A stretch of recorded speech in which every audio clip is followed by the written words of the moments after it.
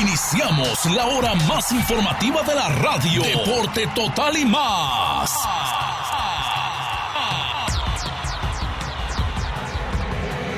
En Poder FM les traemos la información más relevante del momento, junto con la pasión del mundo deportivo. Deporte Total y Más, con el grupo periodístico más completo de la radio en el upstate de Greenville, Sur Carolina, junto con nuestra red de reporteros en diferentes partes del mundo. Notas locales, nacionales e internacionales, con todo lo acontecido en el maravilloso mundo del deporte. A continuación, Deporte Total y Más, aquí en Poder FM 102.9 y todas sus plataformas digitales, incluyendo Facebook Live, podertv.com, poder1029.com y nuestra aplicación de Poder FM. ¡Comenzamos!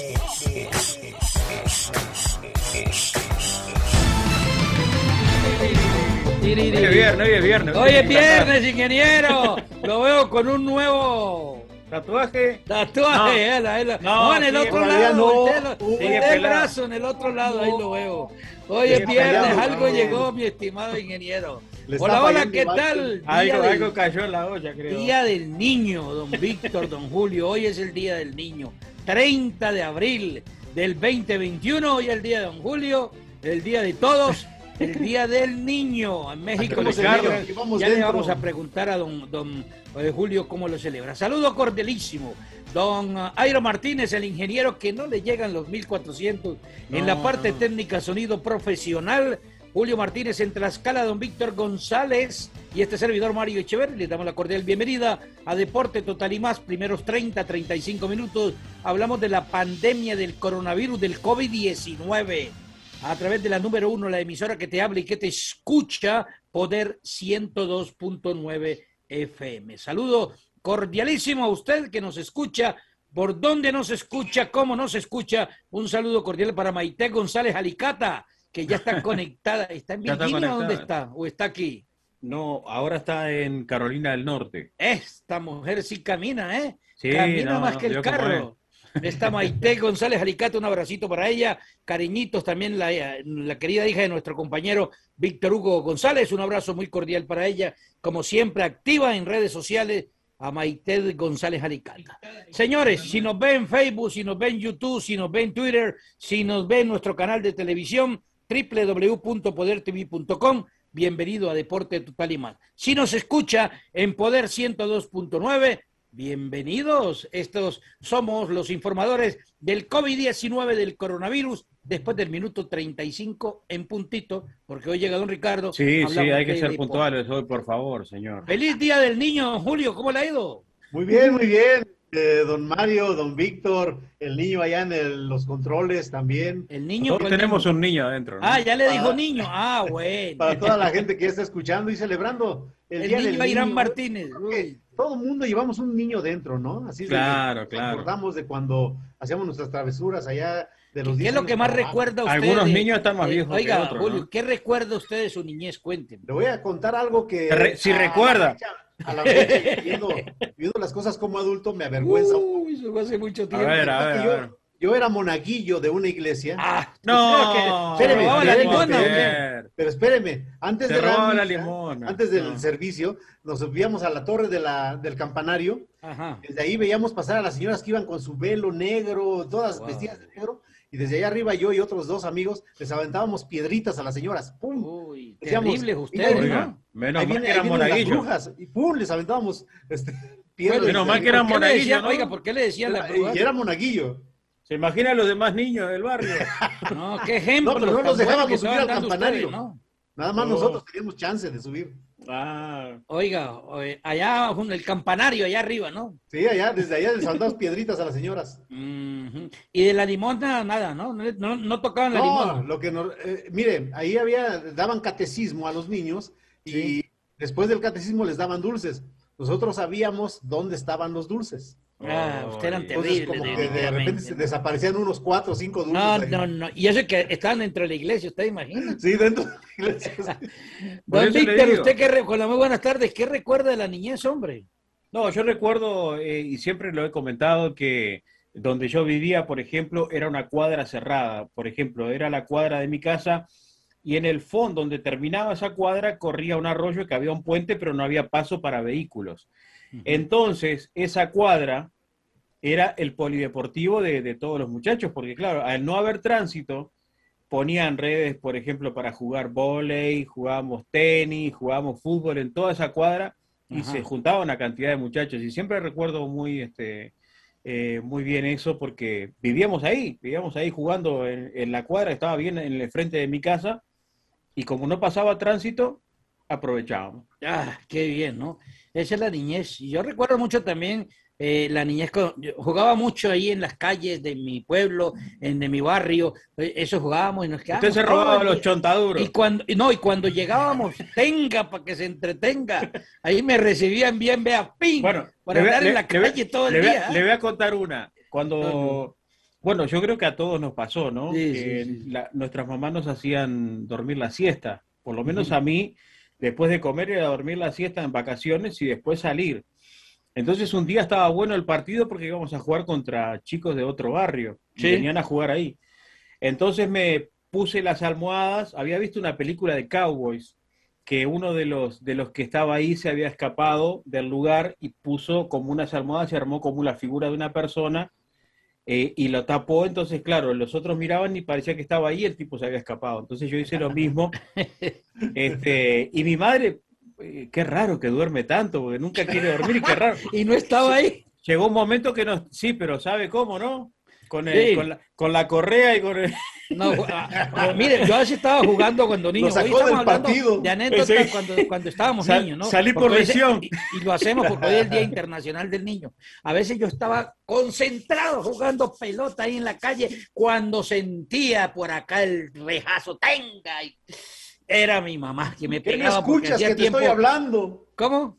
No escuchas pero que es te que estoy hablando. oiga, llegaba calladita y tenga, y uno bien concentrado jugando, nada, ¿sabes? A veces llegaba yo, y como yo sabía que me iban a pegar porque me había quedado 3, 4 horas jugando en la calle allá, entonces no entraba, sino que me quedaba al frente de mi casa, y mi mamá decía, entra, y no, usted me va a pegar. Cuando menos pensaba, por atrás llegaba otro señor y me agarraba y me entraba, ay, no. Es terrible, don Julio. ¿A usted le pegaban de pequeño o no? Sí, de repente, como le digo, esas eran travesuras que cuando se daban cuenta que uno las hacía, pues lógicamente los papás de antes eran estrictos con uno y pues era el castigo que nos daban. Mucha gente dice que sí hace falta de repente una corrección de esa naturaleza. Y por acá no pasa eso, ¿no? Por acá no. Es muy cortada los padres que les pegan, no que les pegan, sino que castiguen a los niños. Hoy llaman a la policía, los chamacos llaman al 911 hoy. Bueno. Señor, Día del Niño, ¿usted qué recuerda? Escríbanos en Facebook Live y compartimos la información del coronavirus con todas las anécdotas que han tenido ustedes de niño, ¿no? ¿Quién no ha? Qué bueno recordar cuando es niño. Ingeniero, ¿usted tiene alguna anécdota? Cuéntenoslos ahí en el WhatsApp, nosotros ahí con el comandante. ¿Cómo le fue? No funciona. No, porque dice que nosotros la leemos, tranquilo. En este momento ponen evidencia al patrón. No, en no este momento miedo. En este momento si habla quedaría mal con el jefe, entonces mejor no. Ah, bueno. Sí, por eso. Entonces vea, el hombre como que era ahí está derecho. todavía. No, sí, cuéntenos su anécdota del día hoy es el Día Internacional del Niño, por eso estamos hablando como preámbulo de nuestra información aquí en Deporte Total y Más sobre qué recuerda usted de la niñez. Hablamos de moda, hablamos de un montón de cosas. Y...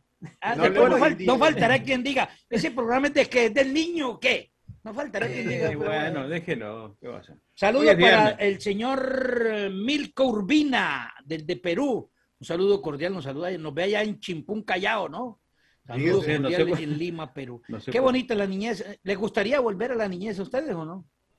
Bueno, si no existieran las correas, por ejemplo, sí. Yo sí. Yo tenía un tío como que le daban duro actor. También, ¿no? Mire, yo tenía un tío que era actor y cuando yo era niño él llegaba con los caballos de la actuación que hacía y pues a veces nos subía al caballo el hombre. Entonces, son cosas que uno no olvida. No, y sobre todo las Navidades, cuando el regalo del 24 que se acostaba, tiene que acostarse porque a las 12 llega llega... Sí, el que Yo sea, nunca vi, el que venga. vi a En los Reyes Colombia le decíamos Magos. Papá Noel. Papá Noel es En Uruguay también se Papá Noel. En Entonces México eran llegaba, los entonces Reyes cuando Magos. se levantaba uno a las 12 de julio y buscaba debajo de la almohada o debajo de la cama y ahí estaba el regalito. Ahí estaba.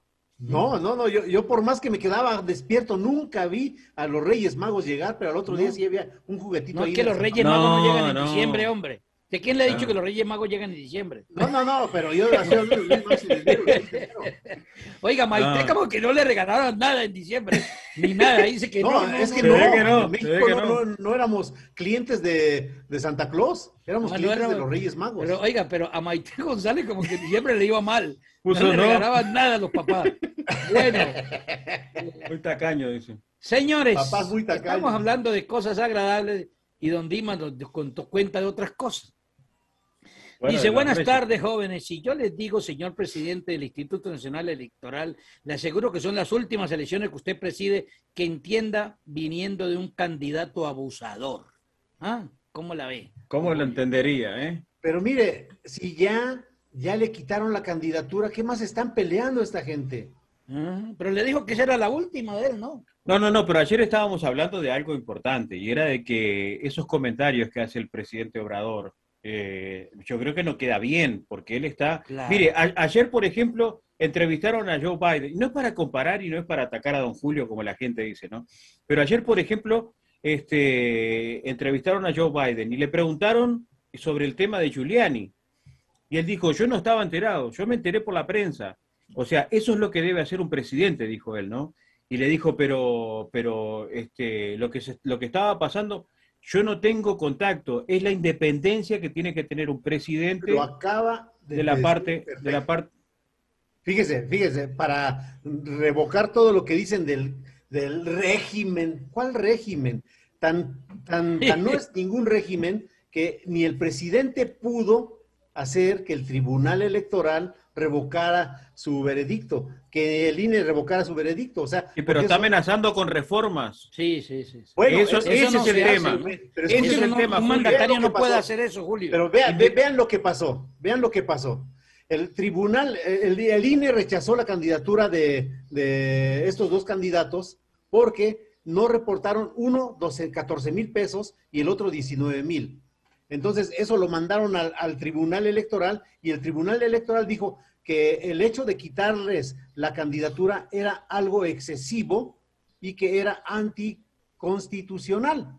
Y le regresaron esa respuesta al INE, pero el INE dijo, no, que aparte de que no reportaron los 14,000 y 19,000 pesos, lo hicieron con dolo. Entonces el Tribunal Electoral revocó su pensamiento de que era injusto y dijo, ok, quítenle la candidatura. Ya. Don Víctor, ahí le mandaron algo al WhatsApp para que lo cheque.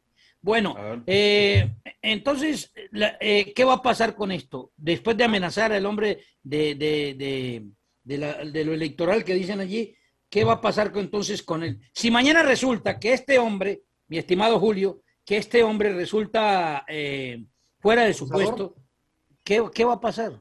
Van a conseguir dos nuevos candidatos del mismo partido. O sea, simplemente los tienen Pero que... el presidente no tiene por qué inmiscuirse en eso, ¿o sí? No tiene. Y no ha dicho nada acerca de que tal o cual candidato deba de ser el idóneo, ¿no? Dice José Dimas, don Julio, lo del régimen lo inició su cabecita de algodón, para todo es el régimen anterior, sin serlo. En cambio, este sí es un régimen. Pero ¿por qué empezó, está hablando del régimen anterior. O sea que López Obrador habla de régimen cuando se trata del gobierno anterior. De los anteriores, sí. Pero Pero él no. sí era un régimen, y vea la prueba. ¿Por qué era régimen? No, pero y eran este no igual es que régimen? ahora. ¿Cuál es la diferencia? El anterior sí, porque no podía nadie hablar, ni la prensa hablaba. Ninguno de los dos es régimen porque fue democráticamente elegido por la población. Claro, O sea, y en ningún momento le coartaron el derecho a la libertad de expresión. Ninguno de los dos, nadie. ni el de López ¿En Obrador qué se parece, ni el otro. O sea, ¿en qué es se todo parece democrático, ¿no? Julio, el gobierno anterior a un régimen como el de Cuba o el de Venezuela? Te pregunto. Mire, es que no había libertad de expresión. Todos ¿Cómo no había? Que yo conozca, sí ha habido libertad de expresión. Solamente hablaban bien de los gobiernos. Vea, por ejemplo, hay libertad de expresión siempre ha habido en México. Sistema electoral. Estamos hablando Julio, del sistema electoral. libertad de expresión siempre ha habido en México. No sé de dónde sale usted en todas partes. A favor del gobierno estaba antes. Ahora casualmente se voltea en contra. Porque les quitaron el chayote a todos los medios masivos de comunicación. Claro, pero no es régimen ni el de anterior ni el de ahora. No, ni ahora. Ni el de ahora tampoco. Son democráticamente electos, o sea que cualquiera que le llame régimen es simplemente porque tiene ganas de llamarle régimen, pero no es un régimen. Bueno, eso para que 864-498-1029, usted quiere opinar, tiene algún concepto, una opinión, llámenos 864-498-1029 o lo puede hacer también a través de nuestras redes sociales que están siempre dispuestas, donde nosotros leemos todo, absolutamente todo lo que escriben, sea a favor o en contra de nuestras opiniones. Ustedes tienen la libertad de opinar, de conceptuar, porque esa es la razón de ser del programa, que podamos hablar y podamos debatir con todo el respeto que merecen ustedes, claro, como oyentes. Bueno, dice doña Yadira Patiño Jurado, si era régimen porque se robaban las elecciones, 75 años del PRI nada más, no soltaban el poder. Porque nadie dice, ¿por qué nadie dice nada que Mario, a la vista del mundo eran elecciones legales, sin problemas. Bueno, pero eran elecciones, hubieran manifestado, hubieran dicho que estaba mal. Claro. Se manifestaban, pero de inmediato los callaban. Bueno, dice la señora Julia Irene Leonce Estrella, la amiga de Julio, no sé de dónde, bueno, es la única amiga que tiene en Facebook, dice lo siguiente. No, es que yo miré la miré y pregunté, el único amigo que tiene Julia Irene en Facebook es Julio. No sé, eso está sospechoso, no sé por qué, pero ahí está. Pero bueno, de pronto aquí a mañana aparecen más amigos, agrega ella más amigos, claro, pone a Víctor, me pone a mí, pero bueno, saludo cordial para Julia Irene. ¿Por qué nadie dice nada que el INED es y ha sido un ratero que se ha robado el dinero de los mexicanos en todos los sexenios? Imagínense nada más, todo lo que le reparten a cada uno de los partidos y aparte de eso, les dan su mochada a los del INE, a los directivos del INE. ¿Sí? Entonces, por ejemplo, imagínense, ¿usted cree que cuando ganó Peña Nieto, su exceso de gastos de campaña fue millonario, súper millonario, y el INE nunca dijo nada? Y ahora, ¿por qué estos dos hombres, no reportaron 14,000 y 19,000 pesos? Les quitan la candidatura. ¿Cuál es la diferencia entre el que se roba 14,000 y se roba 1,000,000? Es un robo igual. Pero no se robaron. Es un robo. No se robaron. ¿Sabe qué pasó? Ellos mandaron sus gastos y no se los recibieron allá. Les hicieron como que estaban cerrados, como que no trabajaron ese día, y ya cuando regresaron, por ejemplo, si lo mandaron el viernes, ya no lo recibieron. Lo recibieron el lunes y dijeron, ya lo mandó tarde, hermano, lo mandó. ¿Qué hacemos? Y lo mandó tarde. Por eso. Saludos, porque lo mandaron el viernes. Señor, mire, espéreme, es que lo mandaron el viernes, que lo tenían que recibir y no lo recibieron, porque ya se habían ido o por cualquier cosa. Bueno. Entonces el lunes regresaron. La culpa. ¿Por qué no lo mandó el jueves? Regresaron, ya llegó tarde. Sí, pero ¿por qué no lo mandó el jueves? Bueno. Aparte, oiga, o el año anterior. No, ustedes le pueden buscar lo que quieran. Oiga, pero, hermano, para evitar suspicacias, haga las cosas bien. Haga las cosas bien. Pero mire, más de 30 millones, como 100 millones de pesos fueron los que se excedió Peña Nieto en su campaña. Óigame, doña Julia Irene Leonce, su amiga, dice, saludos, señor Mario, amigo de Juanito, buena tarde. Perdón. Doña Julia, puede revisar mis redes sociales. Se le doy Facebook, Twitter. Yo no conozco ni a Juanito. No sé quién es Juanito. Mire mis amigos, señora Julia Irene. Yo no soy amigo de Juanito. No lo conozco. Mientras que usted sí es amiga de Julio, porque yo la vi, que usted es el único amigo que tiene Julio. No puede ser posible. Señores, aquí nos vamos a quedar enfrascados. No envíen a sus hijos. Punto. Biden endurece su mensaje sobre los niños inmigrantes que cruzan la frontera. Un niño que cruza la frontera sin papeles no tiene garantizada su estancia aquí en Estados Unidos y muchos de esos niños no van a calificar bajo la ley de este país, afirmó el jueves el secretario de Salud, Xavier Becerra. ¿Cómo la ve? Fíjese que todo eso lo hemos platicado desde el inicio de las caravanas hacia los Estados Unidos. El hecho de que los papás no sé, ¿verdad? Posiblemente sea tanta la necesidad, tanto el peligro que corren en Honduras, no lo sabemos, yo no lo sé por lo menos, no sé si realmente corran el peligro de vida o muerte allá, pero los mandan a un viaje extremadamente peligroso, ¿sí? Si en su país están con el abuelo, con la abuela, con un tío, con una tía, yo pienso que allá deben de estar mucho más seguros que ese viaje que realizan de tantas y tantas millas, atravesando 2, 3 países para llegar a un cometido que quizá no se logre, Claro, ¿no? hay un cambio de postura de parte del presidente y en este caso eso lo dijo Becerra, ¿no? Un niño que cruza la frontera sin papeles no tiene garantizada su estancia aquí en los Estados Unidos. Básicamente es por eso mismo que dice Julio, o sea, es muy peligroso y se ha tomado como un caballito de batalla, por decir de alguna forma, ¿no? Sabemos que mandamos al niño, después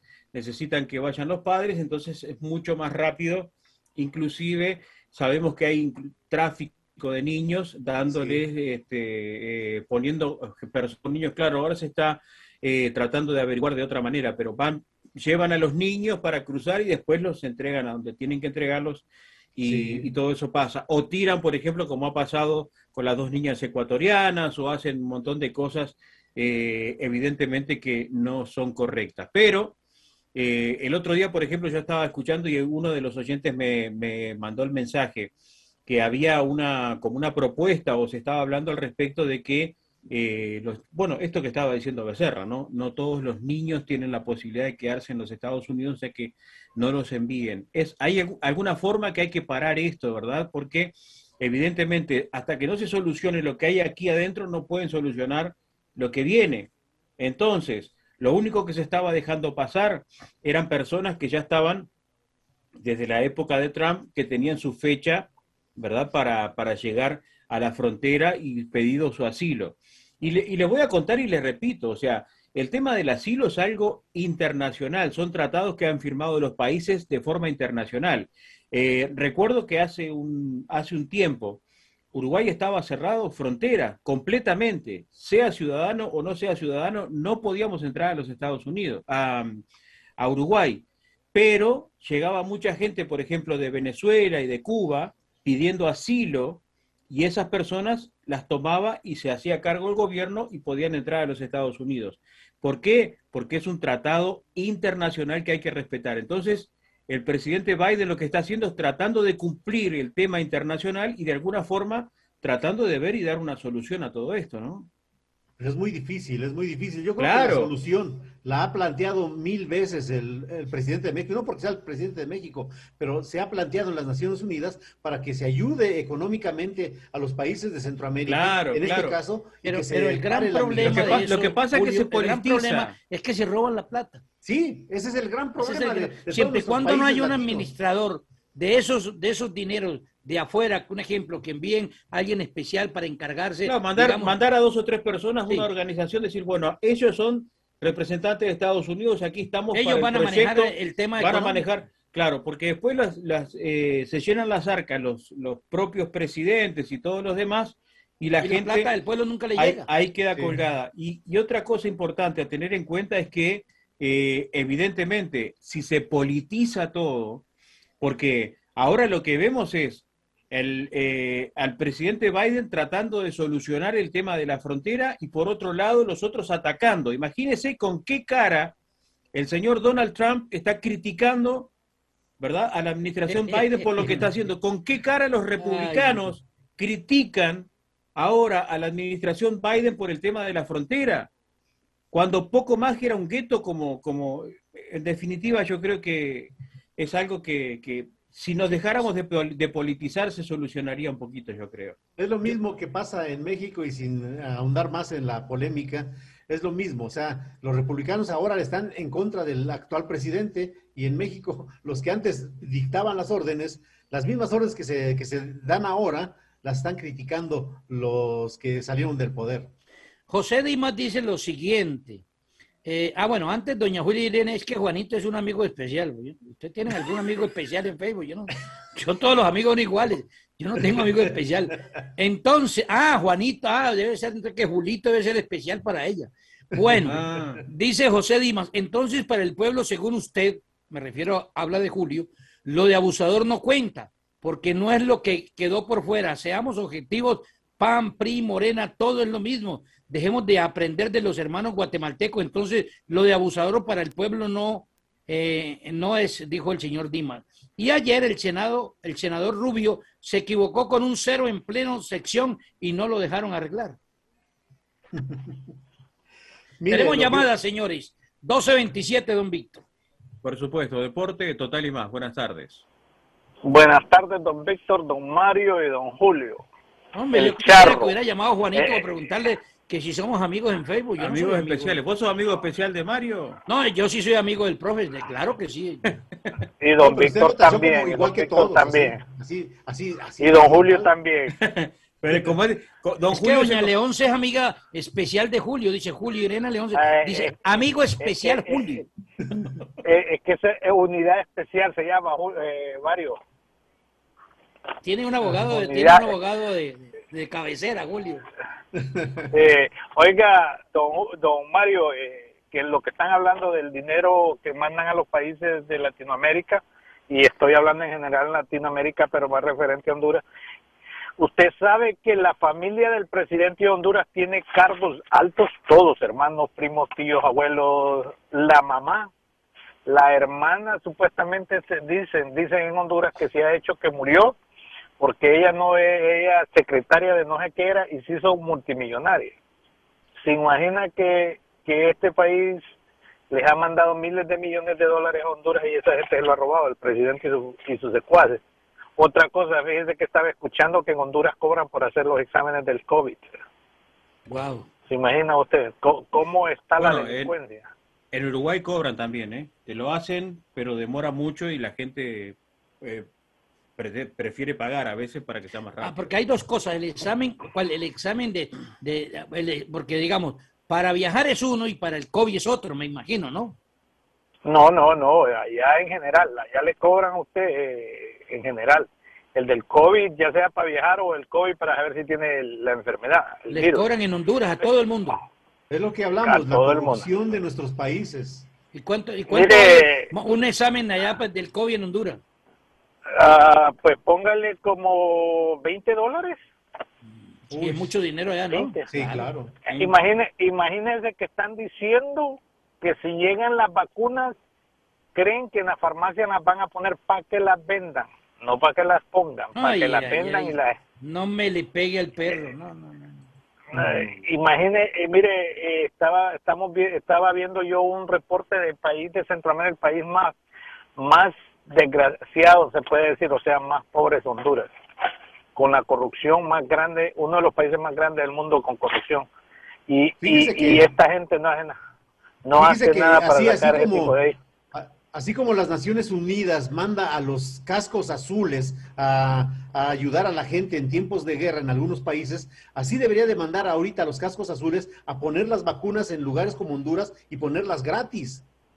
Pero sí, don Julio, lo que pasa es que el presidente de Honduras, si ellos no toman posesión de la mercancía, se puede decir, o del producto, ellos no dejan. Fíjese que el presidente de Salvador mandó, no sé si 32 camiones con comida para cuando el tiempo de los 2 huracanes que hubo en Honduras, y que si no, él creó un departamento o un almacén, él creó como un grupo de encargado por el gobierno para decir que el gobierno estaba dando cosas al pueblo. O sea, tenía que llegarle a ellos y ellos le iban a dar a la gente, pero los ponían en bodegas para venderlos también. Sí. ¿Se imagina? Oiga, la periodista doña Andrea Licata nos escribe, la cual le damos la cordial bienvenida hoy al programa, que no sea la primera ni la última vez que nos siga aportando sus grandes conocimientos, su buena información. Dice lo siguiente: en Uruguay cobran si no tienes referido de un doctor. Si el doctor te refiere el test, entonces es gratis, don Víctor. Imagínese. Sí, o sea, el referido del doctor o si están en la salud pública, ¿no? Pero claro, evidentemente lleva un poco más de tiempo.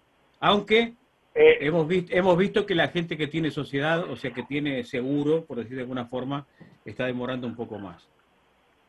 Bueno. Sí, pero en Honduras, don Mario, dice que el presidente compró 2 hospitales de esos movibles, creo que le llaman, y solo uno tiene trabajando a medio, el otro no sirve.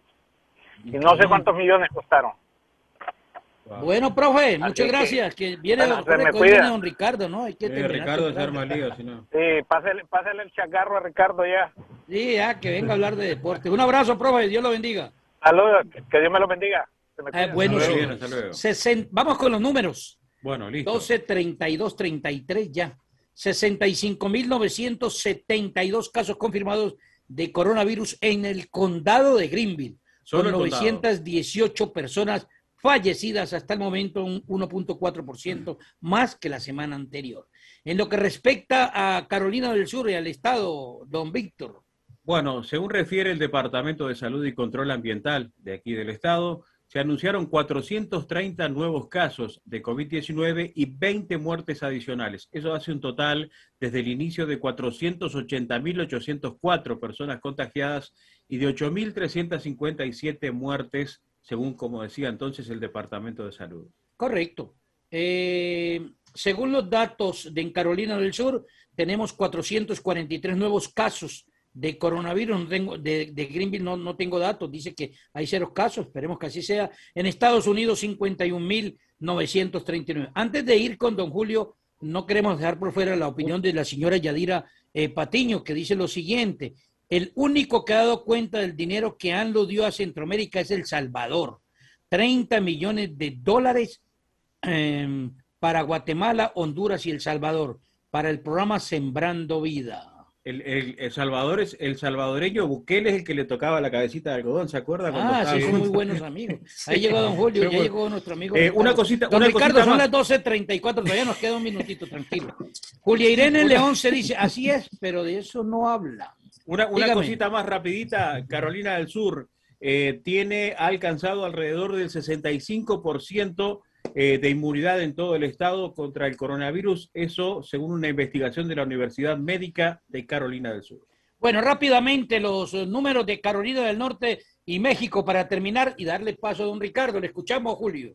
Bueno, en Carolina del Norte ayer hablábamos de 973,000 personas contagiadas y hoy subió a 975,000 personas contagiadas en Carolina del Norte y las muertes subieron a 12,658 personas. En México tenemos 2,340,934 personas contagiadas y han muerto 216,447 personas en México por COVID-19. Perfecto, 12:35, entregamos en puntito, nos vamos, viene la pausa, después los deportes, señores, esto es Deporte Total y Más. Supermercado Los Arcos número 1 y 2. Ahí encuentran en la carnicería un gran surtido en carnes de res con cortes a su gusto, puercos enteros, borregos, perniles de puerco, pavos, pollos para asar, pescados frescos, bacalao, toda clase de camarones y mariscos para la preparación de sus caldos. En la taquería Los Arcos número 1 y 2 le ofrecen tacos, tortas, quesadillas, burritos, sopes, costillas en salsa verde, bistec ranchero, tamales, barbacoa de borrego y res, arroz en leche, chocolate y todo lo demás. Hacemos órdenes por mayoreo, arroz por charola, también empanadas, plátanos, maduros fritos, huevos rancheros y mucho más con sus aguas naturales. Se aceptan las tarjetas EBT de débito y crédito. Visítenos, Supermercado Los Arcos número 1, 119 East Valley Road, Suite C en Moulding y el número 2 en el 1 White Horse Road Extension en Greenville. Teléfono 864-254-9013. Refréscate saludablemente con los jugos verdes y licuados naturales de La Ruta 25. Saboree el Villaverde con pepino, piña, espinaca, apio y sábila. Pura energía, pariente. O el Nopal Azteca con nopal, sábila, piña y pepino. Con más de 15 batidos totalmente naturales para escoger. Además, inicie su día con bocadillos como avena, pan tostado y paninis. Abierto de 6:30 a.m. a 3 p.m. de lunes a sábado y domingo de 8 a.m. a 3 p.m. Cerrado los miércoles. Ruta 25. Jugos verdes y licuados. A un lado de Llantera Highway 25. 2805 White Horse Road en Greenville. Teléfono 864-520-8788. Seguimos con nuestro servicio noticioso y deportivo del mediodía, aquí en Poder 102.9 y todas nuestras plataformas digitales, incluyendo nuestra aplicación de Poder FM.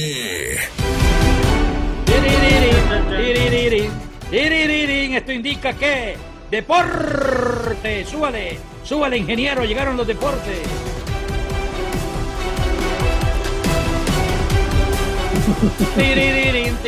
Bueno, señoras, señores, ya se integra el iPad de Ricardo al programa. Un saludo muy cordial para el iPad de Ricardo. Ahí dice iPad de Ricardo, oiga. Sí, el iPad de Ricardo se integra al programa. Qué horror. Bueno, hoy es viernes, hermano, hoy todo no se problema. puede. Víctor González, Julio Martínez, el ingeniero Jairo Martínez, listos, preparados, recordándoles que se pueden comunicar con nosotros al 8644981029. Opine, digan lo que quiera, pero con respeto. A nombre de los Arcos 1 y 2 se vinieron con todo, ofreciendo los productos mexicanos, centroamericanos y suramericanos en la carnicería, los cortes a su gusto, carne de res, puerco, pollo, borrego, pescados y mariscos, además frutas y verduras. En la taquería disfruta de carnita fresca que no pudo ayer. Oiga, tiene que un día hacernos escuchar eso del fresca. Sí, lo voy a buscar. Es que Messi hizo una propaganda que decía, te quedas fresco. Bueno. ¿Hablando en cubano, Messi? No, fresca. Bueno, decía que me hicieron perder, hombre, carnita fresca como la de Messi, barbacoa, chicharrones, costilla en salsa verde, tortas, tamales, menudo el fin de semana, caldo de res y mucho más. Se acepta la tarjeta IBT Los Arcos, el número 1, en el 119 East Butler Road, Suiza de Molding, y el número 2 en el 1 Whitehorse Extensión en Corinth. De Cedar Lane Tire, siempre sirviendo lo mejor, alineamiento, cargo a servicio completo de lunes a sábado, 8 de la mañana, 6 de la tarde, 9:18, Cedar Lane Road en Greenville. De tienda, taquería y carnicería, Los Amigos, con las carnes cortadas a su gusto, la que le gusta a Ricardo. Restaurantes con caldo todos los días, consomé de borrego, cecina la mexicana, chicharrones en salsa verde, mariscos, tacos, guaraches, tortas, burritos y mucho más, con diferentes bebidas, Richie, para acompañar, aguas naturales, cervezas y micheladas. Es así. Es así. ¿Quién será asesina la mexicana? ¿Quién será asesina la mexicana, no? La asesina la mexicana, no, asesina la mexicana. 604. No hable de eso. No la asesina mexicana, no asesina la mexicana. 604 Norma y Street Unidad 400 en Simpsonville los 7 días de la semana. Llámeles al 864-962-6728. 864-601-0353. Ya está don Ricardo Mayorga, el joven del programa. Nos imaginamos que uno de los principales temas a tratar tiene que ver el partido de ayer del equipo del Barcelona, don Ricardo. ¿Cómo le ha ido? Muy bien, Mario, a todos los compañeros, a Víctor, a Julio, al ingeniero, al ausente, digo a Choque, ¿no? Que creo que... El niño ausente. El niño ausente. Lo vi en una ausente. Camioneta que debe ser como un jumbo para él, ¿no? Es gigantesca la camioneta. Le vamos a poner la canción del hijo ausente. Sí. Bueno, a ver, nosotros somos una cajita de monerías, definitivamente, de los medios. El sábado, cuando empataba el Betis con el Madrid, al menos yo tuiteé, se le fue la Liga al Madrid, hasta aquí llegó la Liga. Ayer, después del partido del Barcelona, volvió la Liga al Madrid. Sí. Es decir, lo que decía Mario, que el Barcelona se iba a convertir en el líder, que ya era el último partido, y que no sé qué. Y que, yo pensaba así. No, todos. Es decir, yo pregunto quién incluso cuando pensaba iban empatados, con usted eso no pensaba así antes, Julio, porque usted es muy bueno hablando después de los partidos. Bueno, en el diario. Acomodado, Julito. Yo dije, ¿y qué tal si no gana? Porque todo lo da por ganado. Muy profundo. Después de los partidos, Bueno, es que Un análisis que... todo el mundo... ¿Qué análisis tan profundo el de Julio? Pero es que todo el mundo estaba con que se iba a ganar Barcelona. O sea, Y después que perdió, empató, ya. Si no hay sino 3 opciones, Julio, perder, ganar o empatar. No son más. O sea que no se necesita ser científico para buscar las 3 opciones. Pero yo me voy porque ustedes lo estaban dando por ganado siempre, todo. No, yo pensé también que ganaba, era un partido ganable. Ojo, pensé que ganaba por la superioridad manifiesta de Barcelona, no porque despreciara al Granada, porque la campaña de Granada ha sido notable este año. Es que uno lo ve como ahora, un ¿cómo equipo... ven al Elche contra el Atlético de Madrid en esta jornada? No, pero no se adelante ahorita. No, es que No así hemos pasó analizado con el partido del Barcelona y ya está preguntando por el Elche usted, ¿no? No, pero es que así pasó con el Barcelona, hombre, tranquilo. Ya. No, lo que pasa es que Barcelona ayer, primero creo que, además, la declaración de Koeman al final quema a los jugadores, y yo creo que ayer fue uno de los días en donde Koeman se equivocó. Ayer se equivocó Koeman, al menos al juicio mío, no sé si los demás cronistas coincidan conmigo o no, pero al menos a juicio mío, porque estaba jugando con los tres del fondo, Mingueza, estaba jugando un Titi como dos hombres que ladeaban a Piqué, que era el libre, y por derecha tenía a Sergi Roberto, por la izquierda Alba, ese era el movimiento. Él vio que en el primer gol se equivoca Mingueza, aunque el primer error lo había cometido un Titi, pero que en el momento definitivo Mingueza se equivoca al tratar de rechazar y habilita. Y ahí a él ya no le gustó, y ahí él a Mingueza ya lo tiene entre ojos, porque lo ha cambiado dos veces. Exacto. Y ve que en el segundo gol también hay un error defensivo, pero el segundo gol, el error defensivo es de Koeman, no de Mingueza, porque ya Mingueza no estaba en el campo. Koeman había sacado a Mingueza para tratar, no sé si de castigar a Mingueza o de corregir, o las dos cosas. Pasa a jugar con zona de 4, devuelve a Alba contra una banda, Sergi Roberto por la otra, se queda un Titi Piqué, saca a Mingueza, juega con un 4-3-3 el resto del partido para darle un poco más de profundidad, porque estaba el partido 1-1 y no le convenía. Al minuto de la modificación viene el ataque por la izquierda del Granada. Servicio a Molina destapado. No había referencia porque acababa de sacar a Mingueza. Piqué miró la típica pérdida de referencia por la modificación reciente, y le cabecearon en la cara a Ter Stegen y cayó el 2-1. Creo yo que ese es un golpe de pecho que se debió dar en ese momento Koeman, y haber reconocido eso en la conferencia de prensa, así como quemó a los jugadores, habría podido decir, creo que yo me equivoqué también en la modificación. Ahora, por decir cualquier cosa que no fue más que, mire este tipo, le metieron 2 fechas de sanción, porque la frase fue esa, mire este personaje, así le dijo al árbitro. Y el árbitro lo puso literalmente así. Él me dijo, mire este personaje. Entonces, eso en España es insulto. Bueno, estamos bien. Oiga, Ricardo, esto me hace recordar el análisis que usted hace de los cambios del Barcelona a lo que pasó en el partido nacional de Uruguay, nacional de Colombia. No lo vi. Se equivoca el técnico, saca los 2 mejores jugadores y mete uno de ellos. Mete 2 nuevos jugadores. Y uno de ellos mete un autogol. Entrando, mete un autogol. Pero pone el partido 3-2. Yo creo que hay una diferencia ahí, Mario.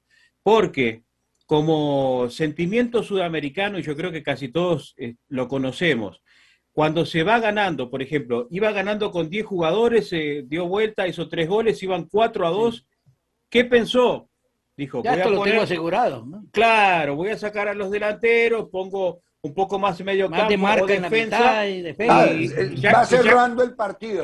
Claro, pero lo cerró a los 60 y algo, no recuerdo bien. Muy temprano. Entonces, ¿qué pasa? Llegó un momento que Nacional lo pasó por arriba. No, y viene un autogol, le dio motivo. Y encima un autogol. Yo creo que Koeman lo que hace es trata de movilizar o de mover durante el juego, que yo creo que no es muy difícil, pero a veces tiene que tener muy bien las características del rival para poder hacer ¿Le parece si escuchamos al técnico, un minuto, al técnico del Barcelona, les parece? Sí, ponlo. Segunda parte, bueno, dominamos el partido.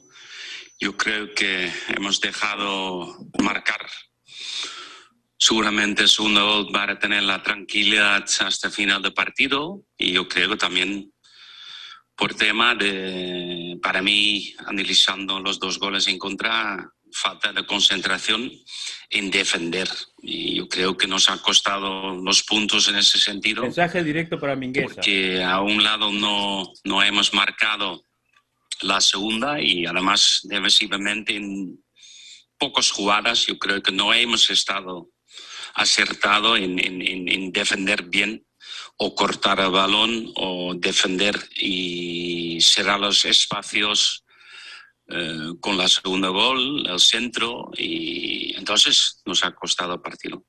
Bueno, a ver, perfecto, esa era la parte. ¿Por qué quema a los jugadores si eres el responsable de la modificación? Bueno, por lo menos dice, no hemos. No hemos pero bien. él no habla bien español, hombre. O sea que bueno, él quemó a los jugadores de entrada. Adelante. Además, Julio, por Dios. La última respuesta, Zidane siempre la da en francés y Koeman la da en inglés. En la última respuesta en inglés los quemó igual. Ahí que no hay riesgo Para de que se equivocarse, entienda. que interpretarlo y que... No. Los quemó igual. Él nunca reconoce. Y hoy estaba mirando el diario Sport en España y el Mundo Deportivo, que son lo más catalán que hay. Y dijeron, bueno, Koeman se equivocó ayer. Entonces, a ver, Koeman tiene que hacer Mire, yo lo defiendo porque me parece que yo no lo cambiaría, por ejemplo. Me parece que su trabajo ha sido espectacular en la pobreza y en la miseria con la que está trabajando. Ha sacado 5 o 6 jugadores que van a terminar siendo el patrimonio futuro del Barcelona. El tipo en eso ha hecho las cosas muy bien. Por eso no estoy de acuerdo con hoy. Hoy ya en todos los diarios del resto de España es Xavi la opción si no hay doblete. Es decir, ya van a sacar a Koeman. No, hombre. No, ¿y sabe lo que va a hacer Xavi? Va a decirle a Barcelona que traiga grandes figuras para tratar de alguna forma a la gente que está desconforme con lo que está haciendo Barcelona. No hay plata. Convencerlo. No hay plata. Pero Porta pensando... no tiene operación. La única manera de que haya plata es con ventas. Entonces, tienen que vender a Dembélé, tienen que vender a Coutinho, que salió un cliente bueno para Coutinho. Esta mañana había Carleto Ancelotti. Dijo, lo ideal sería juntar a James con Coutinho para tener un mediocampo armado. Quiere sacarse de arriba al portugués, que era muy bueno. ¿Se acuerda cómo ese portugués que estuvo en el Barça también? Andrés Gómez, que está ahora en el Everton. Y tiene un partido bueno y 5 malos. Parecen los vídeos. Eso le iba a decir. Ese Gómez es terrible, ¿no? No, es un tipo muy bueno, pero no tiene consistencia, no tiene equivalencia. Entonces, ya al menos si le sale cliente, pero Everton no va a dar más de 35, 40 millones por Coutinho, y lo compraron en 120. Y eso sí lo logran vender ahora. Tienen que vender a Coutinho, tienen que vender a Dembélé, tienen que vender a... ¿Quiénes son los otros dos? Tienen que vender a Braithwaite. Tienen que vender medio equipo, entonces. No, pero son jugadores que son vendidos porque ya tienen jugadores de la cantera ahí. Y con esas ventas y pensar en una contratación estrella. Si es que venden. ¿Como quién podría ser? No, lo de Neymar empieza otra vez a sonar, aunque Neymar sigue siendo jugador del Paris Saint-Germain. Es que todo está Lo de Neymar se podría dar en la medida que Messi no se vaya. Exacto, Messi tiene la llave de si va al Paris Saint-Germain o regresa Neymar al Barcelona. No sé. Todo esto en estos días es posibilidades. Dentro de un mes todos van a decir yo lo dije. El yo lo dijismo Víctor, se va a poner ¿escuchaste, de moda. Julio? ¿Escuchaste? No, yo no digo nada. Bueno, sigue viva la liga entonces, mi estimado don Ricardo. Oh, no, la liga está espectacular, espectacular. El Atlético de Madrid 73. Okay. El Real Madrid 71. Barcelona 71. Sevilla y métale 70. el otro, el cuarto. Sevilla 70, claro. Es que ¿Está metido también? ¿Usted conoce, Ricardo, a Soccer Power Index? Sí, se equivoca mucho. Bueno, están dando, por ejemplo, campeón al Real Madrid con 77 puntos, Barcelona con 77 también, Atlético de Madrid proyección. Con 76 y el Sevilla en cuarto lugar con 73. Porque la gran ventaja que puede tener en el papel, Julio, la gran ventaja que puede tener en el papel, digo ventaja, pero que al fin no puede ser ninguna ventaja, porque hemos visto que ha perdido con los pequeños, ¿no? El equipo del Real Madrid, el pequeño en el papel. Ojo, que el Barcelona no le ha ganado a ningún grande tampoco, ¿no? Entonces, no, pero cuando digo esto, me refiero por el enfrentamiento que se viene entre Barcelona y el Atlético, que en el papel podría ser beneficioso en caso de un empate que llegue a ganar el Real Madrid, un partido que no va a tener un rival, digo, de las categorías, aunque el Sevilla, ojo, también es un rival que está mire lo que le queda al Madrid. Este fin de semana juega el Sevilla. Este fin de semana juega Elche contra el Atlético, Real Madrid contra Osasuna, Valencia contra Barcelona. En ese orden, primero los locales. Yeah. La jornada tiene más difícil contra el Atlético de Bilbao. La jornada 35, esa es la clave. Barcelona contra Atlético de Madrid, local los Barcelona. Los 4 primeros pues, se enfrentan. Real Madrid contra Sevilla, local. O sea, se enfrentan los 4 primeros. Claro. Exacto. La jornada 36, a ver, Granada, Real Madrid, ojo con Granada.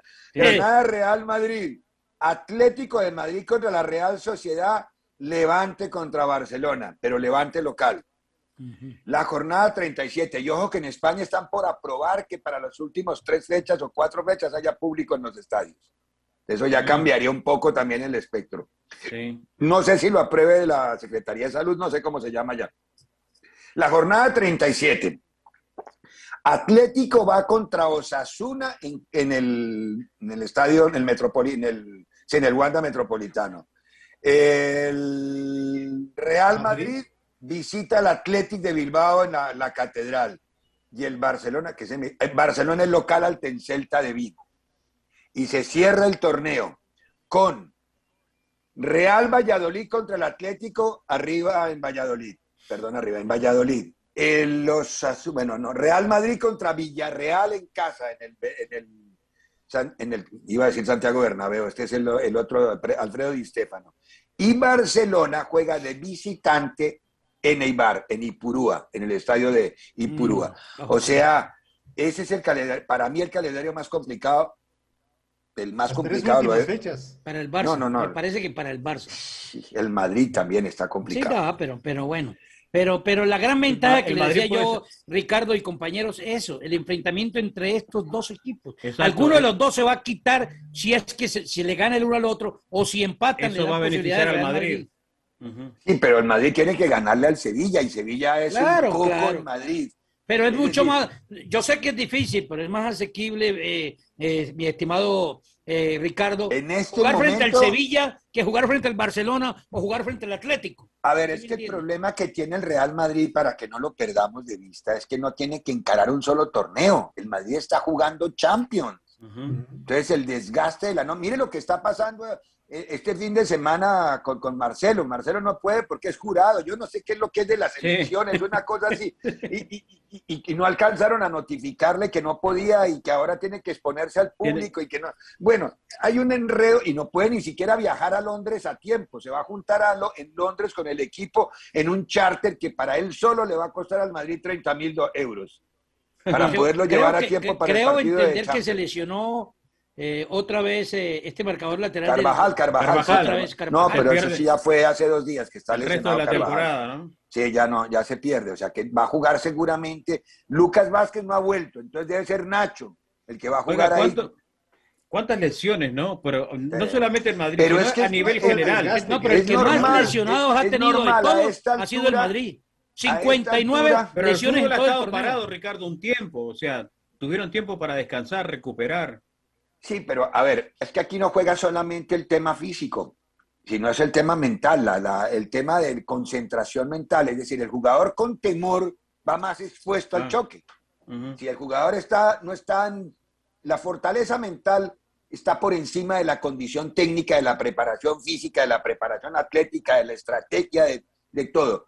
El individuo, su cerebro es el que lo regenta y el que lo gobierna. Si no está fuerte de la torre, como le decimos nosotros, está mal. O como le dicen en Argentina le dicen, o en Uruguay le dicen de otra manera, no le llega agua al tanque. Entonces, si el tanque está mal, ahí se lo llevó el demonio. Bueno, nos queda hablar después de la pausa, hablar del fútbol mexicano, de la jornada, que es bien importante. A la una. Oiga, pero se le está olvidando hablar del uruguayo que ayer metió 2 goles en la... Pero es que vamos por países o vamos por torneos. ¿Qué hacemos, pues? ¿Qué hacemos, pues? Él pasa con una facilidad. No, es que mi amigo Jorge Muñoz va a estar así afilando el cuchillito porque no hablan de... hombre? Usted tranquilo. El que está quieto se deja quieto. Preguntemos y vamos en orden. Aquí, ¿usted con qué se toma primero el postre y después la sopa? ¿Cómo hace, Julio? Julio, cuenta a ver. No, yo a veces lo revuelvo todo. De razón, peor todavía. Su vida es un revoltillo. Este es peor. ¿Qué hacemos, pues? ¿Qué hacemos? Este es peor. Usted todo lo revuelve, el postre con la sopa. No. Si quiere hablar de Cavani, le cuento que ya esta mañana se confirmó que se queda un año más en el United, que no va a Boca Juniors y que Riquelme no se vista porque no va a la fiesta. Bueno, ya en estos 2 minutitos, este minutito y fracción que nos queda, Ricardo, antes de la pausa para meternos después de la identificación, hablar del fútbol. El fútbol mexicano. Ayer Pachuca le metió 5 al Atlético San Luis y el Manchester United 6-2 a la Roma, ¿no? Y con un gran partido de Cavani, aparte de eso, no solo goles, sino asistencias en el ataque, sí. Y un gran homenaje que le hizo Solskjaer al final del partido, y contó exactamente lo que ya después Moisés Llorens en la cadena ESPN había anticipado, que se quedaba porque la propuesta del técnico era muy buena y porque la forma como ha ido entendiendo el sistema de la Premier. Antes ni lo ponía, ¿no? No, pero es que hay que entender los técnicos también, bueno. Es decir, nosotros somos muy buenos pidiendo jugadores, pero no estamos en el día a día de los entrenamientos. Entonces, los técnicos saben por qué los ponen y por qué no en muchas ocasiones. Señor, ayer Copa Libertadores, Racing le ganó 2-1 al Sporting Cristal. La Católica, que no levanta, cayó frente a Argentino Junior 2-0. Sao Paulo le ganó a Rentista de Uruguay 2-0. En la Suramericana, Corinthians 0, el glorioso Peñarol 2. Jorge Wisterman empató con Bolívar allá en el fútbol español y que tiene que ver con la Suramericana. Y el equipo de Sport Huancayo cayó de local el equipo peruano frente a River Plate de Asunción del Paraguay. Este otro River Plate. Hay tres. El tercero. Sí, el de Argentina y el de Paraguay. Paraguay. Y finalmente... Oiga, ¿y dio el de resultado de Racing en Libertadores? ¿Por qué sí, ya los de Racing? Ya dije, 2-1 le ganó el Sporting Cristal. Bueno, y estoy hablando de Copa Suramericana. Lanús cayó frente a Gremio de Porto Alegre 1-2. Newell's Old Boys 1, Libertad del Paraguay 3, Palestino 0, Atlético 1 y Equidad de Colombia jugando en Pereira le ganó 2-1 al Aragua de Venezuela. Señores, identificamos 1:00 PM, 1 minuto, al volver al Olímpico de Honduras. Después hablamos del fútbol mexicano. Esto es Deporte Total y Más. ¡Y más Tigres! Transmitiendo en vivo desde el mero corazón hispano de Greenville, Carolina del Sur. This is WGTK HD2, Greenville, W275BJ, Greenville, South Carolina. Poder FM 102.9, 94.5 HD2, transmitiendo en vivo desde nuestros estudios en el 133 Commons Way en Greenville, Sur Carolina. Escúchenos y véanos en todo el mundo con nuestra aplicación de Poder FM para iPhone y Android o en nuestra página oficial www.poder1029.com. Poder FM, una estación de Salem Communications operada por Roma Media Group. La radio de todos, Poder. Sí se puede. Regresamos a nombre de los Arcos 1 y 2. Aquí decía alguien, Charter, te amo. Charter Communication, que es la empresa de internet y teléfono aquí en Carolina del Sur. Te amo, Charter. Los Arcos 1 y 2 se vinieron con Carolina todo, los productos mexicanos, centroamericanos. ¿Qué me decía don Ricardo? No, perdón, vaya con los que pagan. Y suramericanos en la carnicería de los cortes a su gusto, carne de res, puerco, pollo, pescado, pescado, marisco, además fruta y verdura en la taquería. Disfrute de carnita fresca, barbacoa, chicharrones, costilla en salsa verde, tortas, tamales, menudo el fin de semana, caldo de res y mucho más. Acepta la tarjeta IBT Los Arcos, el número 1, 119 East Butler Road, Suiza de Molding, y el número 2 en el 1, Guayjorro Extension en Greenville. A nombre de los Arcos, volamos rumbo a Honduras. Allá está el Olímpico. Don Elvin Altamirano, desde el Metropolitano de San Pedro Sula, ahí cerquita al estadio donde vive don Elvin Altamirano. Le decimos para escuchar la información. ¿Vive en el estadio? Ahí cerquita al estadio del Metropolitano. Bueno, saludo cordial. Lo saludamos desde la ciudad de Greenville, mi estimado Elvin, para colocarnos en contexto con la información del fútbol catracho, fútbol de Honduras. Hola Elvin, ¿qué tal? Buen día, ¿cómo le ha ido? Hola, buenos días compañeros, amigos oyentes de Deporte Total, gusto de saludarles de acá, desde Honduras. Bueno, en este viernes hoy, pues, que es el sepelio de una de las figuras más emblemáticas del fútbol hondureño y de la historia, sin duda alguna, del fútbol hondureño, la muerte ayer repentina del técnico nacional José de la Paz Herrera, técnico que por primera vez llevó a un mundial a nuestra selección nacional allá en el año de 1982. También dirigió al equipo Santos de México y que pues hoy es el sepelio, así que para los hondureños, y para algunas personas amantes del fútbol sabrán quién es el estratega, o quién era el estratega hondureño José de la Paz Herrera, que hoy está siendo despedido allá en la capital de la República. También informarles, amigos oyentes de Deporte Total, que el próximo 12 de junio la Selección Nacional de Honduras en Atlanta jugará ante su similar de México. Este partido ya ha sido confirmado por ambas federaciones, tanto la mexicana como la hondureña. Así que previo a los partidos que tendrán oficiales, ambas selecciones se disputarán este partido allá en Atlanta, Georgia. Esto ya ha sido confirmado.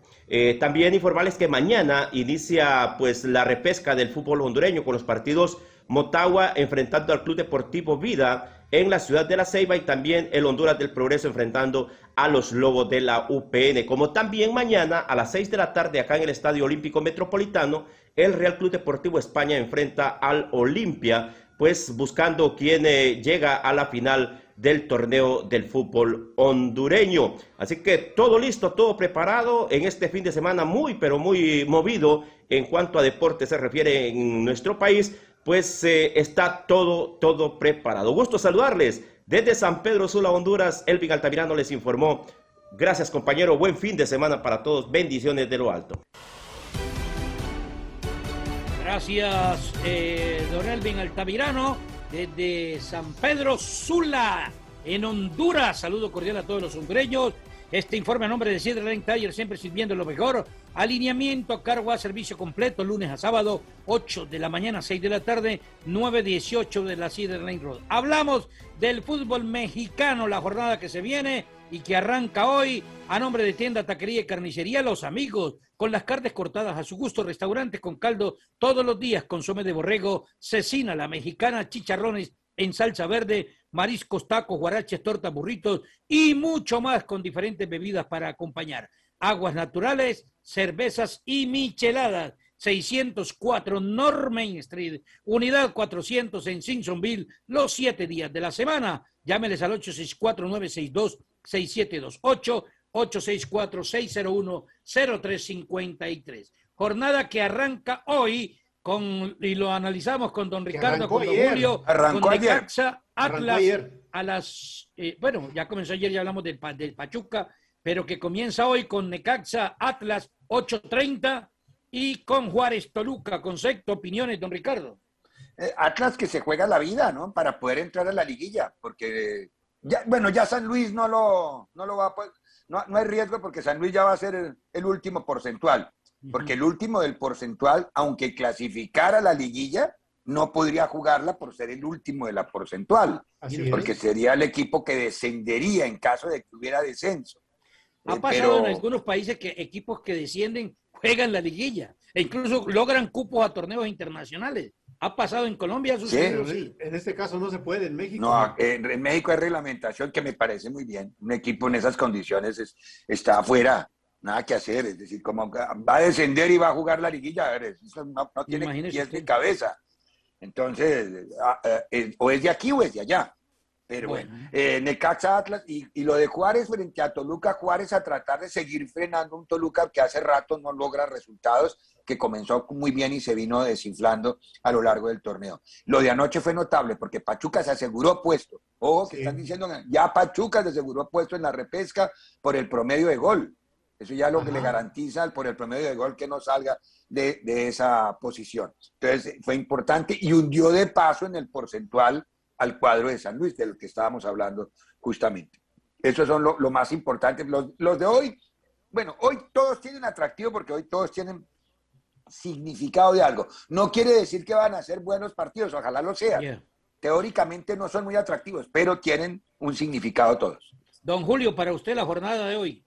Bueno, pues imagínese, Necaxa en el último lugar de la tabla general y el Atlas que se juega la clasificación al repechaje, pues tiene la obligación de ganar ese partido, aunque el Necaxa se la puede complicar bastante. Y pues Juárez, Toluca, yo creo que Toluca, como viene embalado, yo creo que puede vencer a Juárez, porque Juárez no ha dado mucha batalla a los equipos con los que ha enfrentado. Bueno, y mañana, partidazos, Chivas, Tigres a las 6 de la tarde, hora de la costa este de los Estados Unidos, 6 de la tarde. León Querétaro a la misma hora, a las 8, Cruz Azul Tijuana y a las 16 Monterrey frente a Mazatlán, don Ricardo. A las 10:06. Sí. Ah, 10 yo le y entendía 6, a las no a las 16 16. y dije las 4 otra vez, No, me devolvió el reloj. Porque si no A diríamos, ver, entonces a las 18, a las 20 y a las 22, ¿no? 16. exactamente. Así está el reloj militar, es el que se usa, el calendario es el que se usa para este tipo de agendas y de calendario. Ajá. No, el partido para mí excluyente es el Chivas Tigres. Los otros tienen mucho que mirarse, sí, pero el partido excluyente es el Chivas Tigres. Se juega Chivas su clasificación, ya se sienten adentro, pero cuidado que un traspié con goles se puede hacer ecuaciones. Mire, necesita que gane Gallos Blancos, que va a ser muy complicado. Necesita que gane Mazatlán, que va a ser muy complicado, y necesita que gane Tigres, que no es tan complicado. Pero bueno, en caso de que se den esos tres resultados, a Chivas lo peluquean. Lo que pasa es que tienen que alinearse. Tienen que alinearse Venus, Marte y la Tierra para que eso se dé. Y eso está complicado. Eso no, o sea que el comandante, tranquilo, que va a entrar. Hay empujones, pero va a entrar. Y ha venido haciéndolo bien. No le dé tanta esperanza. No se crea, Querétaro. No, ha venido las sorpresas que está dando. No, 3 partidos seguidos ha ganado Chivas, hombre. Eso también hay que. Así bueno, como sí. Cuando juega mal le decimos por qué no se le puede hablar bien cuando juega bien. Incluso ya le quieren renovar el contrato a Bucetich, ¿eh?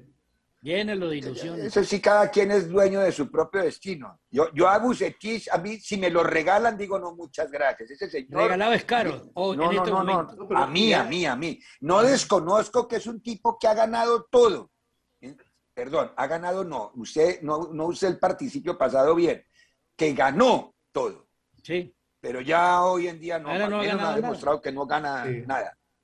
Sí, pero bueno, ya Mauri Vergara por los tres partidos que lleva ganados ya le quiere renovar. Esa es la generosidad del fútbol mexicano. Sí. Gana 3 partidos y ya lo suben al altar. Sí, señor. Julio, ¿cómo ves el partido? Yo creo que es muy difícil que Guadalajara pierda. Puede ser un empate, de ahí para arriba. Con el empate quedan los dos adentro. Sí, o sea que exacto, quedan los dos. O sea, les conviene a los dos empatar, ¿eh?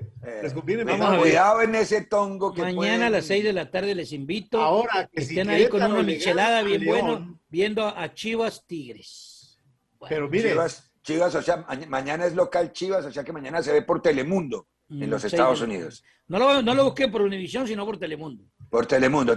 Chivas es el... Porque pues dicen, no, es que no empiezan en las redes sociales. No, es que no están transmitiendo el partido. Va, búsquelo por Telemundo, ahí va, de local. Hay opciones. Es decir, hay 4 cadenas que lo transmiten, o está ahí. No ese partido, sino cómo se transmite el fútbol mexicano, o en ESPN, o en Fox, o en Telemundo, o en Univisión, que es tu DN. Ya. Hay 4 opciones.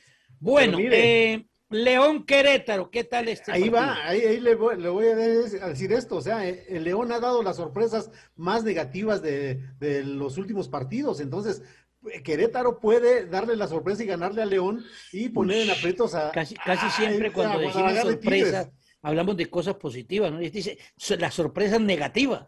Pues es que son negativas para ellos. No por eso, yo no estoy diciendo que no sea así, sino que le quiero decir, Julio, le quiero decir que es que normalmente cuando hablamos de sorpresas decimos, oye, qué sorpresa, cosas positivas, ¿no es cierto? Casi nunca hablamos de sorpresas negativas. Mal hecho, porque la sorpresa es para cualquier lado. Sí, pero casi siempre... Es una reacción Mire, qué sorpresa este equipo que fue y goleó a que es una sorpresa. Bueno, yo quiero ver mañana cuando gane el Querétaro.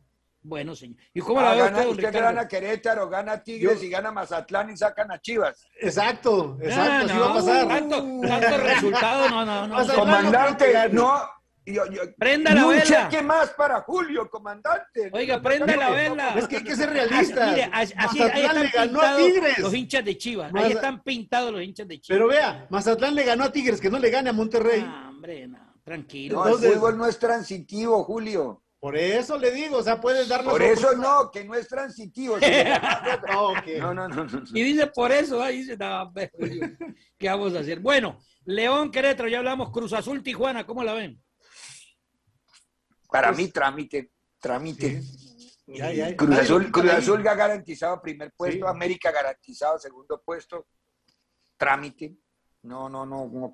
Ojalá diera, como no le gusta decir a Mario, la sorpresa a Xolos. Ojalá reaccionara Xolos yo veo Cruz Azul un equipo muy bien armado, muy bien dirigido, que hasta ahora ha hecho las cosas bien. Lo que pasa es que, a ver, Cruz Azul no tiene este problema ahora. Cruz Azul va a vivir el problema cuando empiece su recorrido en la liguilla.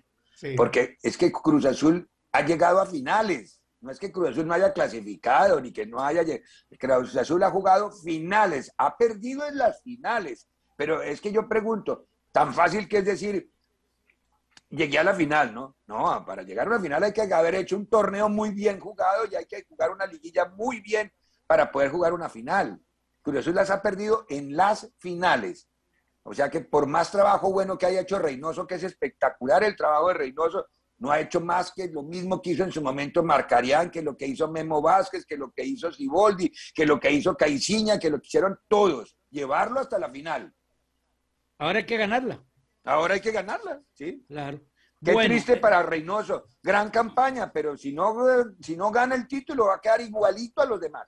Mire, Julio, el partido atractivo es el de Santos contra Puebla. ¿De verdad? Bueno, vea, Puebla está a punto de perder ahí el cuarto lugar que ya tiene asegurado, casi asegurado, ¿sí? Puede perder la entrada al cuarto lugar. Bueno, señor, Santos ha venido perdiendo Cruz mucho. Azul, Tijuana, Monterrey, Mazatlán, Ricardo. El Vasco tiene obligación de ganar. Lleva 4 partidos sin ganar y al Vasco ayer le preguntaron, oiga, 4 partidos, no me los empaquete porque es que este es de este torneo, pero cuando gana sí le gusta que se los empaquete, ¿no? Lleva 4 al hilo, qué bueno. Cuando gano sí, cuéntemelos todos en paquete, pero cuando pierdo no. A ver, bueno, Vasco. Monterrey, Mazatlán. Gana Monterrey, ¿no? En el papel. Debería, teóricamente, es mejor Monterrey. Mazatlán a León, Pero Monterrey viene jugando muy mal. Monterrey está como en la época de Diego Alonso. Perfecto. No gana. Para usted, Julio. Pues va a estar muy difícil porque Mazatlán viene de ganarle al campeón, de ganarle a León, que no está pero otra vez, el fútbol no es transitivo. Por eso le digo, cada partido es diferente. No tiene bueno, un partido lo puede ganar Mazatlán. No haga ecuaciones. El fútbol. ¿Sabe qué quiere ganarle a Monterrey? A ver, Julio, no sé si estoy votando corriente. ¿Sabe qué significa transitivo? A ver, se lo explico en aritmética. A ver, venga, es como una regla de 3. ¿Se acuerda qué es la regla de 3 o tampoco? 3 por 1. Julio, 3 por 1, ¿qué? Explíquelo. Si Ale Julio, ¿cuánto es 3 por 1? Y B le gana 64. No, oiga, ¿vio? 3 por 1 es 64. ¿Le escuchó, Julio? ¿Escuchó, Julio? 3 por 1 es 64. Ya le escuché, güey. Venga de ahí. No. Si A le gana B y B le gana C, no, en aritmética o en matemáticas, A es mayor que C. Eso se llama transitividad. En el fútbol el fútbol no es transitivo, porque cada partido es diferente al otro. Es como decir, en el fútbol no hay lógica. Si existiese la lógica, debería ganarle a aquel. Pero como no hay lógica. O sea, nadie pensó que ayer le ganó a Chivas, entonces como Chivas le ganó a Mazatlán, entonces Tigres tiene que ganar a Mazatlán. No, eso no existe, eso se llama transitividad. Avancemos entonces, que nos acabó el tiempo. Perfecto. Bueno, para mí, mañana gana Mazatlán. Bueno, ya, listo. Santos Puebla el domingo 8 de la noche, Santos Puebla, cerrando la programación, y Pumas a América a las 10 de la noche, compañero Ricardo, Julio. Ese partido es un clásico, el clásico de la ciudad. América ya está clasificado, pero Pumas tiene que jugarse dignidad. Y mire que Pumas, que está ante penúltimo, todavía tiene opción de clasificar. Puede entrar. Sí, entonces, la generosidad de un torneo planteado para ser mediocre. No es que la capacidad de los jugadores ni los equipos sea mediocre. Es el torneo, el reglamento, el sistema de torneo el que es mediocre.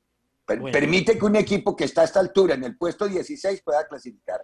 Listo. Julio, rápidamente, 1:18 que nos vamos. Bueno, yo creo que gana Puebla y gana América. Ariel Holland estaría en prácticas con el León para ser nuevo técnico del equipo. Yo oí que de Tigres. De León. Los 3 candidatos para Tigres eran, lo oí, no sé si será cierto. 1 Piojo, 2 Ambriz, 3 Ariel Holland. Señores, nos vamos, 1:19. Algo más, don Ricardo, algo más, don Julio, que nos fuimos. No, a ver, así. Suerte para las Chivas. Después de que lo lleva media hora diciendo que lo hablando lo mismo, ya lo saló, hermano, lo saló. Quiero quedar bien con el patrón que quiere. Que le mande el cheque hoy es viernes. Recuerde que hoy es viernes, ¿no? Cuidado que con esa forma de... Hoy es el día de San Billete. Y con esa forma de hablarle, el patrón lo que le va es a tronar el... Oiga, recuerde que hoy nadie es feo, porque hoy llega la gente con el billete a la casa y lo quiere la mujer. Hoy es viernes, 30. Así es que aquí los viernes en este país se paga siempre, cae cheque. Don Ricardo, un feliz fin de semana, que vea mucho fútbol, no vea Netflix, vea fútbol. Sí, este fin de semana toca pura cancha. Pura cancha. Gracias, don Julio Martínez, don Ricardo Mayorga, Víctor González, el ingeniero Iron Martínez, a nombre de los Arcos 1 y 2, de Cedar Lane Tire, de tienda, taquería y carnicería Los Amigos. Oiga, y recuerde que mañana es el Día Internacional del Trabajo. Don Ricardo, primero... No, el Labor Day es en septiembre, Día del Trabajo. Día Internacional del Trabajo, mañana. No, eso es en Sudamérica, en Estados Unidos, Labor Day, que es el Día del Trabajo. Por eso le estoy diciendo, señor. No, vivimos usted en mañana este no país. trabaje, pues, no trabaje, listo, ya, no vea nada. Pero es que el Día del Trabajo no es para descansar o es para trabajar. Para trabajar. Hasta luego. Señores, Chao. Esto fue Deporte Total y Más. Nos reencontramos, si Dios nos lo permite, el próximo lunes, en esta misma frecuencia, en este mismo horario, a través de la número 1, la radio deportiva y noticiosa de Carolina del Sur, Poder 102.9 FM. Ingeniero, bendiciones para usted, para su niña, y nos volvemos a escuchar el lunes. Esto fue Deporte Total y Más.